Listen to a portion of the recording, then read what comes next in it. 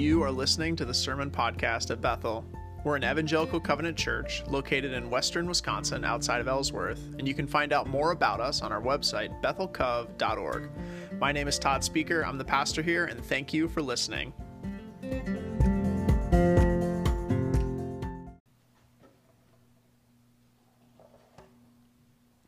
there.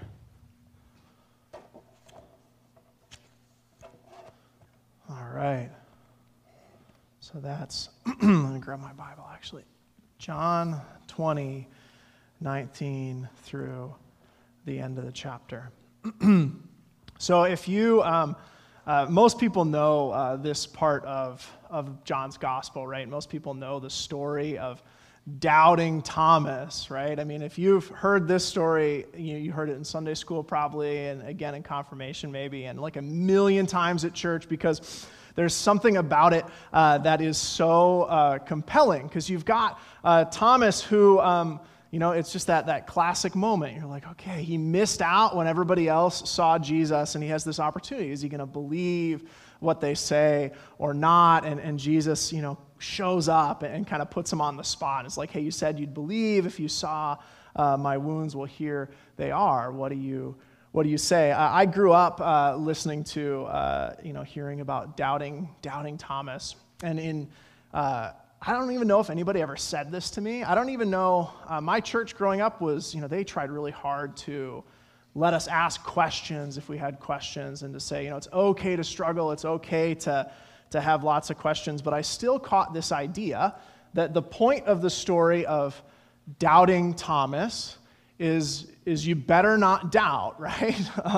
It's what Jesus says.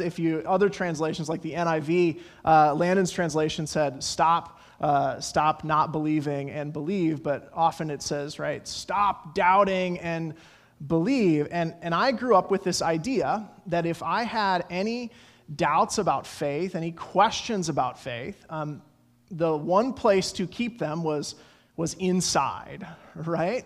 And you want to do two things with your doubts. This is when I was growing up. This is what I caught, even though I don't know if anyone ever told me this. You don't tell anyone, because if you tell someone, they'll worry about you. So you keep it quiet, and then you've got to work really hard in your brain to squish those doubts, right? And you look around and you say, everyone around me doesn't have doubts. They're not saying they have questions. They're not saying they have struggles.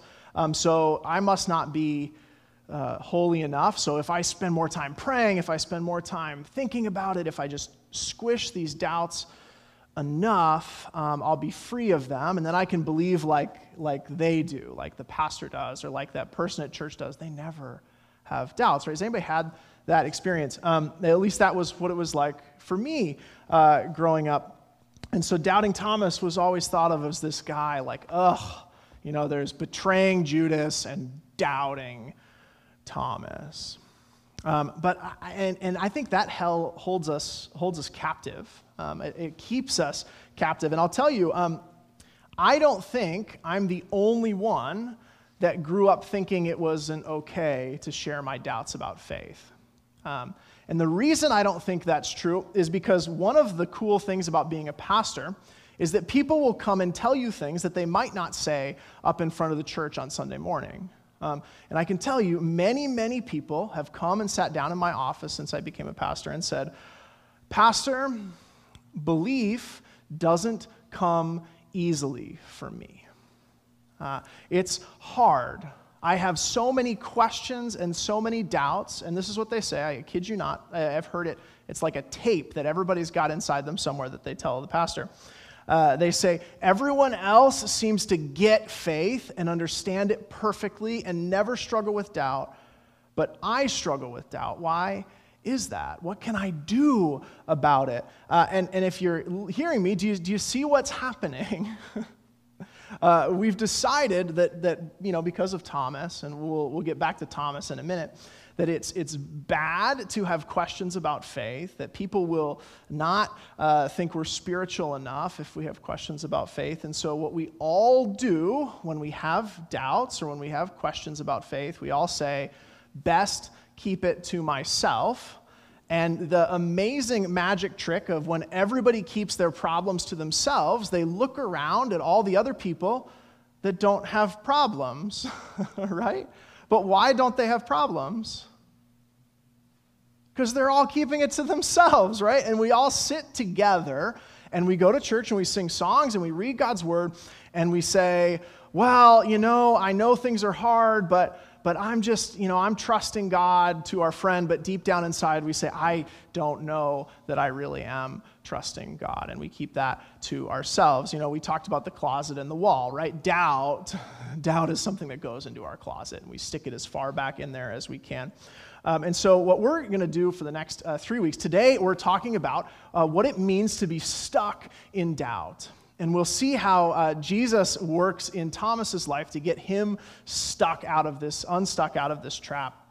And the next couple weeks, we're going to look at a couple of other stories of people being stuck in something and how the presence of Christ can step in and make it better. And so in my experience, in my own life, and in conversations with people, there are so many different ways that people deal with questions or like doubts. And it's not just in ideas about faith, but it's all over the place. I think they fit into 3 different categories. So if you'll stay with me, I think we get stuck, and doubt comes when sometimes it has to do with experiences in our own lives, right? Sometimes doubt comes from experiences in our past. And what I mean is like something happens to us or hasn't happened to us that we wanted to happen that causes us to doubt that God cares about us. I have a good friend who was telling me the other day that he's just like, I must not be close enough to God. I must be doing something wrong because this thing, and this thing that I want to happen to my life, it hasn't happened yet. That's a doubt about God's goodness. My life isn't going the way I want it to go. Does God really care? Or maybe a tragedy's happened to us. So we have experiences from the past that can send us into real struggles. It can get us really stuck in doubt. And of course, most of the time we keep all those experiences on our own because we've got to show everybody else how strong and together we are. And we get stuck in them. Another place that doubts often come from is worries about tomorrow. I don't know how this is going to turn out. God has showed up in this way, or I feel like maybe he's helped in the past, but there's no way this problem can be solved. There's no way this worry won't crush me or destroy me tomorrow. And you start to doubt that God might work. You start to not believe. And finally, the last one is kind of the classic place that people talk about with their doubts. It happens when you get ideas or you have questions that don't fit with whatever it was you were taught to believe is the Christian faith, right? So,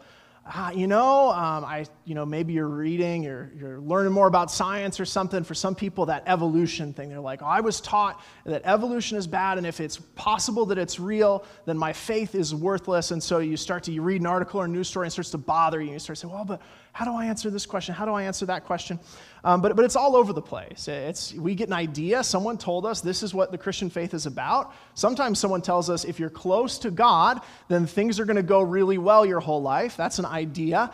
And then things don't go well, and you start to think, hey, I was taught that if I went to church, and that if I cared for my neighbor, and that if I was basically a good person, if I knew Jesus, my life would go well and I would get all of my dreams. But whatever it is, our doubts, they come from these places, whether it's our experiences, our worries that things won't get better, that maybe God doesn't care, or maybe they come out of things that we've been taught and now we're starting to question, starting to challenge, starting to say, well, what does that really mean?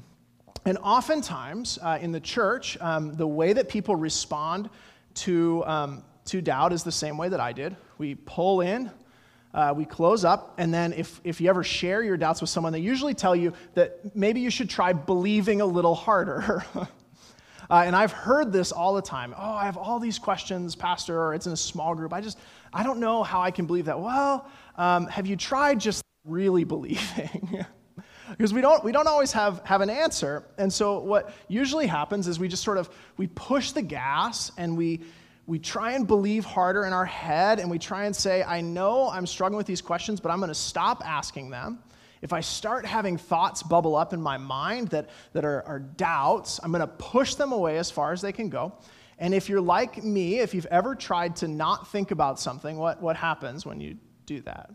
It doesn't work, right? You think about it more and more and more.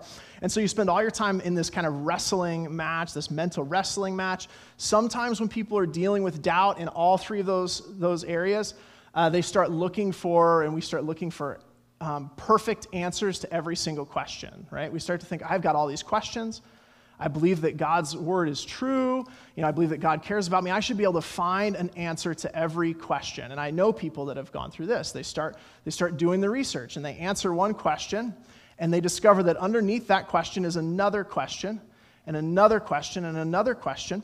And what happens is you start to build this airtight system that says, if I could only find somebody who could tell me exactly what all the answers are, the answers to all the questions, I could put my doubts at ease, and I wouldn't worry about it anymore. And finally, often what people do, in my experience, and even what I've done, I struggle. I think this is the one that gets me the most when I'm having doubts about my future or about my faith, or I'm struggling.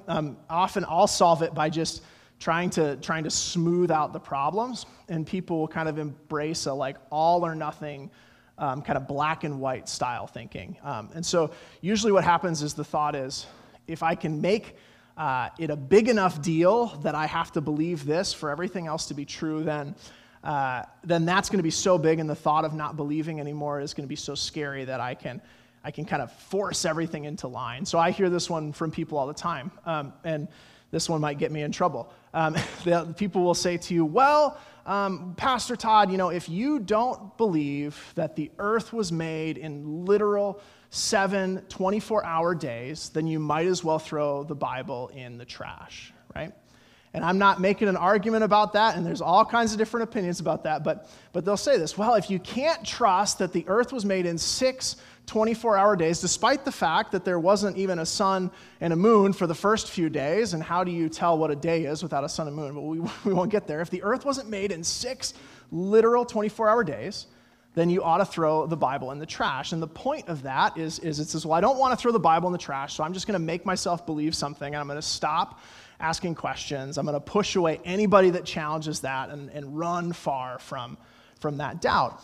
And if we're honest, in my experience, these options rarely solve the problem. Now, they rarely get rid of the doubts. They just give us something else to focus on, right? So if it's the system on that, you spend your whole life trying to convince yourself that this has to be true, because if it's not true, nothing else is true. Or if you answer your questions, right, like I said, right, there's always another question underneath the question. It's a struggle. And often what will happen is Christians, and I know I grew up with a lot of these Christians, they'll spend a lot of time, especially when they're young, trying so hard to squish down those doubts, and they'll push them down into this little tiny box, and they'll get them in a nice airtight system that's perfect, and then finally someone will poke them in the wrong way, and their whole faith will unravel. That whole house of cards that we've built on some of these ways of dealing with our own doubt, it just falls apart. It comes crashing down, and people walk away from Jesus. That's often what happens, because you just can't mentally or logically or whatever force everything in your mind to always fit perfectly forever. Eventually, there's a break.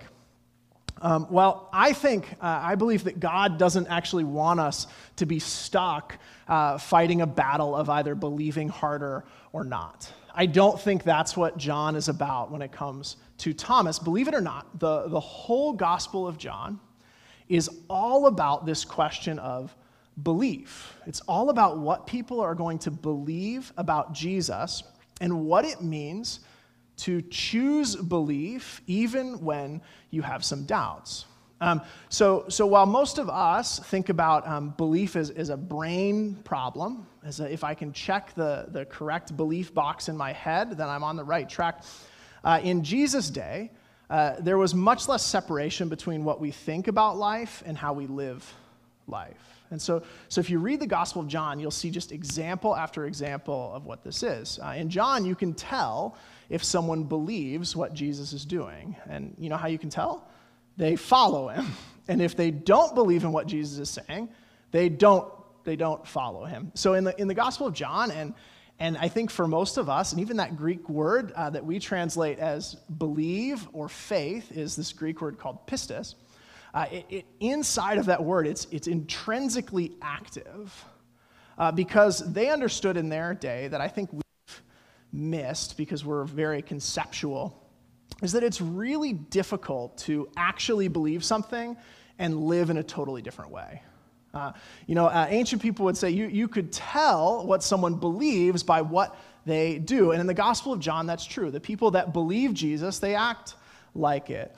And so as we look at the story of Thomas, we're going to take a quick little look through it again, what Landon read. And I'm just going to kind of recap it. There it is right there on the slide. So here's the story from 10,000 feet. John 20, it starts off, all the disciples, they're gathering together in a house. And you know the story from last week. Jesus is killed. He's laid in a tomb. And the disciples are terrified that the Jewish religious leaders are going to come in and put them on crosses too. Okay, this is normal. This is expected. And so they're all holed up together in a home somewhere in Jerusalem, hanging out with the doors locked, right? And it even says that they've got the doors locked for fear of the Jewish leaders. And so here they are, they're all in the house, and somebody must have said, this isn't in John, but somebody must have said, hey, Thomas, we're running low on milk. Can you go to the store and get us some milk? And Thomas, he's a doer, right? He's on the team. He's like, I'll go. I'm the courageous one. Thomas is the one, like just a few chapters ago, that when it was clear that Jesus went to Jerusalem and it was clear to Thomas that was going to lead to Jesus getting killed, he said, well, we might as well go to Jerusalem and die with them. So that's Thomas. He's got courage. So Thomas goes out to get milk or whatever. And while Thomas is gone, Jesus appears to the other now 10 disciples, right? 12 disciples minus Judas, who betrayed Jesus, and minus Thomas, who's out for some reason. We don't really know why. And a lot of important stuff happens while Thomas is gone, right? Talk about the thing to not miss. While Thomas is gone, not only does Jesus appear in the flesh, what does he do? Well, he says this. He says, peace be with you. As the Father has sent me, I am sending you. So here's the 10 disciples. Jesus gives them a mission. You remember how I spent my life walking around sent, living every day based on how God was sending me and sharing teaching and healing and doing these things. He says, as my Father has sent me, I have sent you. So 10 disciples who are afraid of the Jewish leaders coming to put them in handcuffs and put them up on crosses. He says, I'm sending you. Then he breathed on them and said, receive the Holy Spirit. And then he said this interesting thing. He said, if you forgive anyone's sins, their sins are forgiven. If you don't, they're not forgiven. What Jesus is saying, he's passing the torch on to those 10 disciples. He's saying, dedicate your lives to doing what it is that I've been doing these 3 days. And these 3 years. Just like I was representing God as Jesus Christ, he says, I want you to go and represent me out in the world. And so you can imagine, as the disciples, you're sitting there, Jesus is giving you this mission, this call, and maybe you're scared. Clearly they were still scared because they're still hunkering down a couple weeks later. But then Thomas comes home and he's got tons of milk, and everybody's like, Thomas, you won't believe what we just saw. We saw Jesus in the flesh. And, in the movie version, like Thomas, drops the milk, and it, hits the floor and is spilling milk everywhere. And the disciples you're not going to believe it. We saw Jesus in the flesh. He's alive. They say, we have seen the Lord. And Thomas responds, and I think this is so interesting. He just says, guys, we've been down this road before. We saw him die on a cross. They're coming to get us next. If you were a disciple in this day, in this moment, you kind of had two choices after your leader, your Messiah, was killed by the government. Okay, you could keep going and get killed too, or if you're a person that likes living, you could kind of sneak out of town. We'll lay low for a while, and then we'll go home and get back to work. And Thomas is saying, you guys are talking like Jesus is alive. And if he's really alive, we need to get out there. But I am not sure. I'm not sure he's alive. He says, I don't believe you. In fact, unless I see the nail marks in his hands and put my finger where the nails were and put my hand into his side, I will not believe. Thomas is giving them exactly what he needs to believe this crazy story they're telling him, this story that will change his life completely. Because as you know, and maybe you don't, that the disciples were terrified when Jesus was killed. They were getting ready to go home and give up this whole crazy thing they had just spent the last 3 years on. But when Jesus rose again from the dead, they decided not to. And whether or not you believe that that's true or not, the thing that is very difficult to dispute is the change that happened in the disciples' lives. You've got 10 people, and then those that followed that put their lives at great risk and ended their lives on crosses just like Jesus. People that were about to go home and go back to normal life and fade into the background decided not to, and I believe they decided not to because they saw Jesus alive. And so Thomas says, you guys, it's nice to say that Jesus is alive, but I know and you know that if he's really alive, it changes everything. This isn't just something that I can check a nice box in my head and say, oh yeah, I believe and I don't doubt that Jesus is alive. It was more than that to Thomas, wasn't it? It was more than that to them because it meant a whole new kind of life and not one that was going to be easy. And so Thomas says, I will not believe, and he uses that same Greek word, pistis, right? I will not have faith unless I put my fingers in his hands and my hand into his side where the spear went in. Thomas is stuck. He's stuck because he didn't see, right? Is it Thomas's fault that he missed it when Jesus came in the house? No.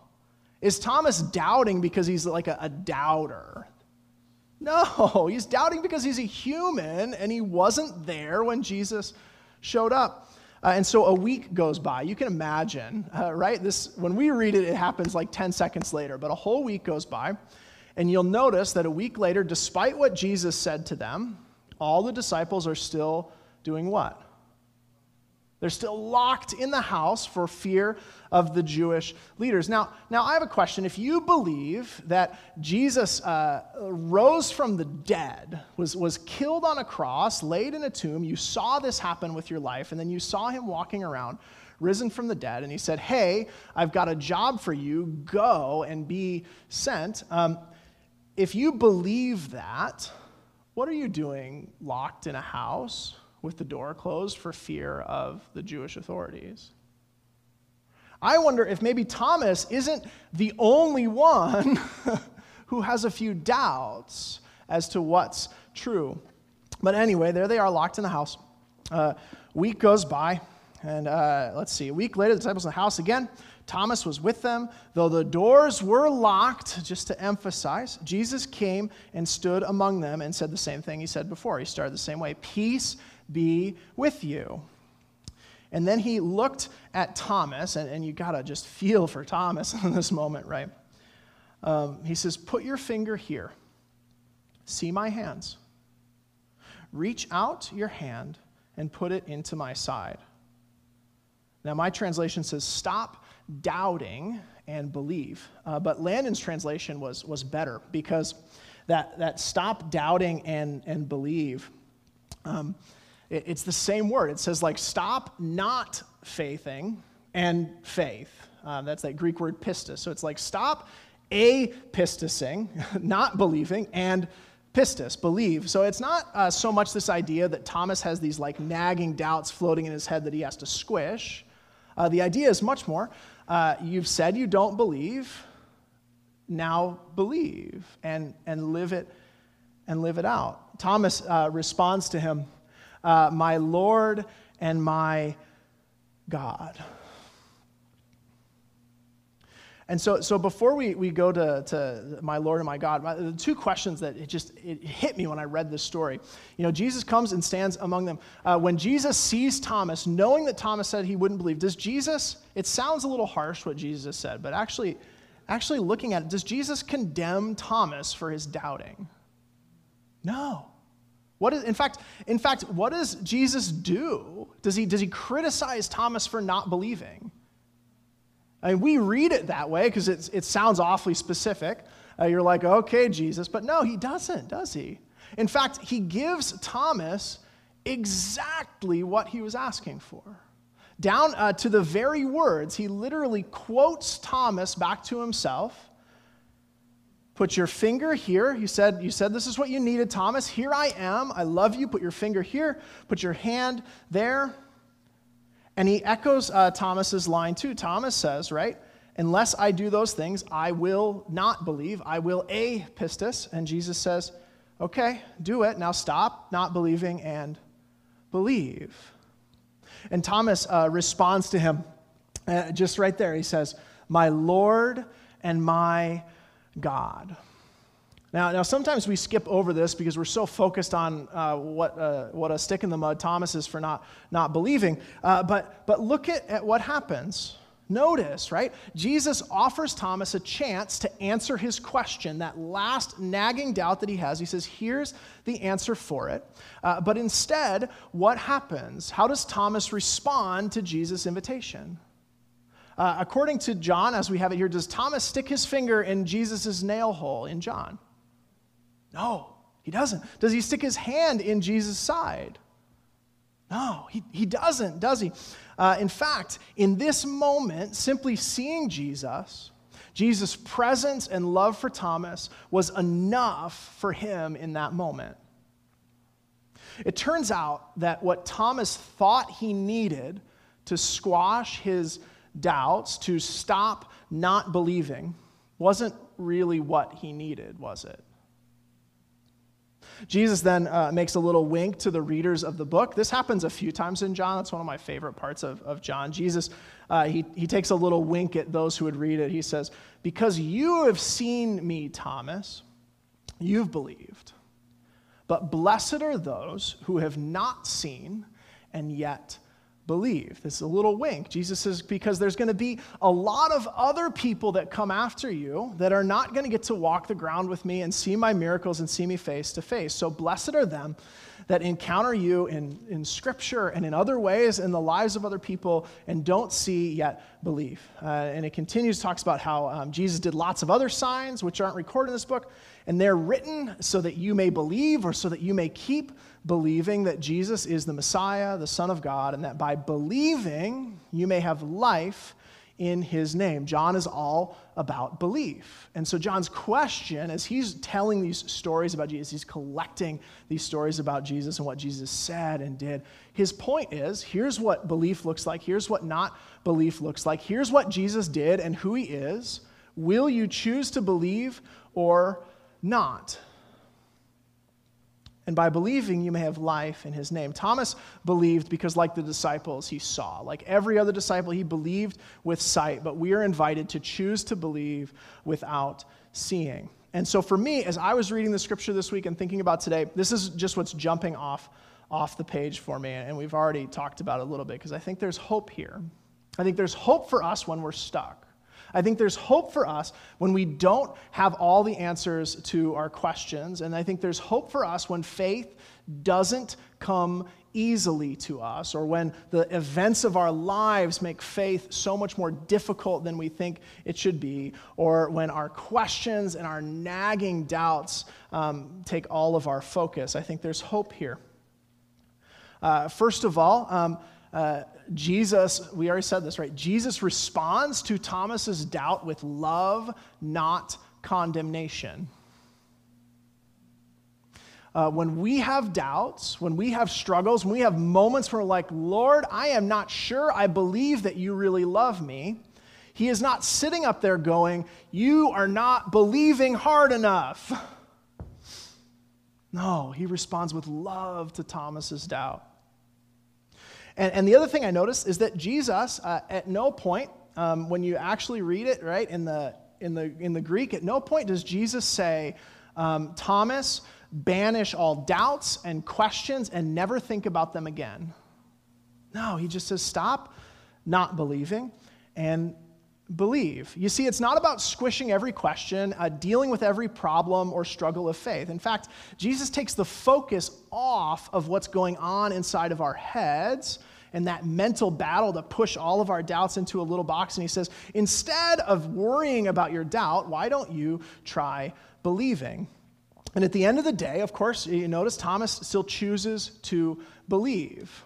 And like we said, Thomas doesn't check a box in his head and go back to his daily life.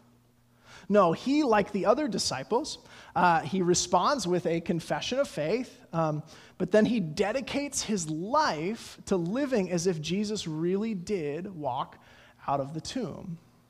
Because to believe then was not a mental checkbox, but the beginning of a whole different kind of life. To believe then, and my belief is the same is true for now, to believe then was believing in the same way a pilot believes the plane's going to take off before it hits the end of the runway. And the Gospel of John is packed full of stories about what that belief looks like. But when Thomas struggles in doubt, Jesus responds with his presence, and he gives him an invitation to believe with everything. I think in my experience, the truth is that when we get stuck in doubt and questions and these struggles and we build these systems to prop our faith up, we start to think that if God would only something, then I could finally believe. And sometimes we say it out loud. You're like, Lord, if you help me out with this thing, then I'll really believe in you. And sometimes that's an amazing story. God works and we do, right? But oftentimes it's, God, if you would only deal with my question about this issue, then I would believe. But guess what? Underneath that question is another question. Underneath that problem that if God would only solve is another problem. Underneath that worry is another fear. We tend to think that if God would only do this, I would believe. But John and experience, right? They show us that when one prayer is answered, there's always another behind it. As you read the Gospel of John, you'll discover this, that for people, Jesus' signs and teachings and experiences and miracles, they're never enough for people. And it's easy for us to say, like, well, if I saw that and heard that and knew that, then I don't know what's wrong with these people, but they're just like us, right? And even though Jesus walked the earth in front of them and died on the cross and walked out of the tomb, the disciples, they still sat around waiting in a locked room for weeks after he appeared from them. The signs, the teaching, the miracles, they're never enough. The answers are never enough. It's sort of like when my 5-year-old Foster has started to play what he calls the why game, right? No question can be answered with something that can't be followed up with a why, and that's what happens to us. But when Thomas saw Jesus standing there, and when we encounter Jesus, and really when we encounter Jesus in Scripture, in other people, in our lives, in prayer, eventually we have to decide if we're going to believe it or not. To believe that Jesus is God and Lord, and that he died and God raised him from the dead. And nothing more is necessary for real eternal life. But we have to choose to believe, having seen what we've seen. And there is no event, there is no piece of evidence, there is no experience, there is no argument that will take that choice away from you. Because the answers are never enough. Eventually, we have to vote with our feet. And belief is always a choice to live like something is true. Sometimes you'll feel it, and sometimes you won't. But you've got to take the step. And even though it doesn't squish every question, or every doubt and every minute, even though when we believe in the person of Jesus who died and rose, who was God on earth, even though that doesn't solve every theological issue we might have, we don't have to fight those battles anymore. When we believe in Jesus, we're no longer stuck pretending we understand perfectly. We're no longer stuck hiding our doubts from God and others. And we're invited to live out our belief in relationship with a person and in our feet. And you'll find that living, that trying, that believing every day in whatever way that we can, when we put our faith in the person of Jesus, you'll learn so much more about who God is than any theological idea or system somebody can give you. Because true faith is found in the following, not the thinking.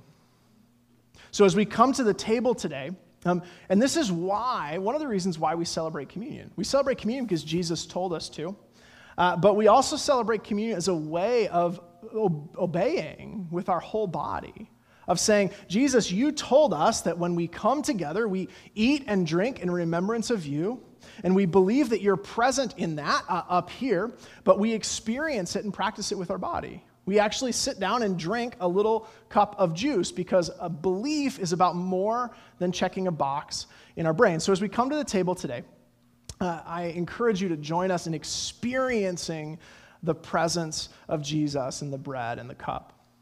And I want to invite you to ask yourself as you come to this table, what will you choose to believe and what are you choosing to believe with your life? Let's pray together.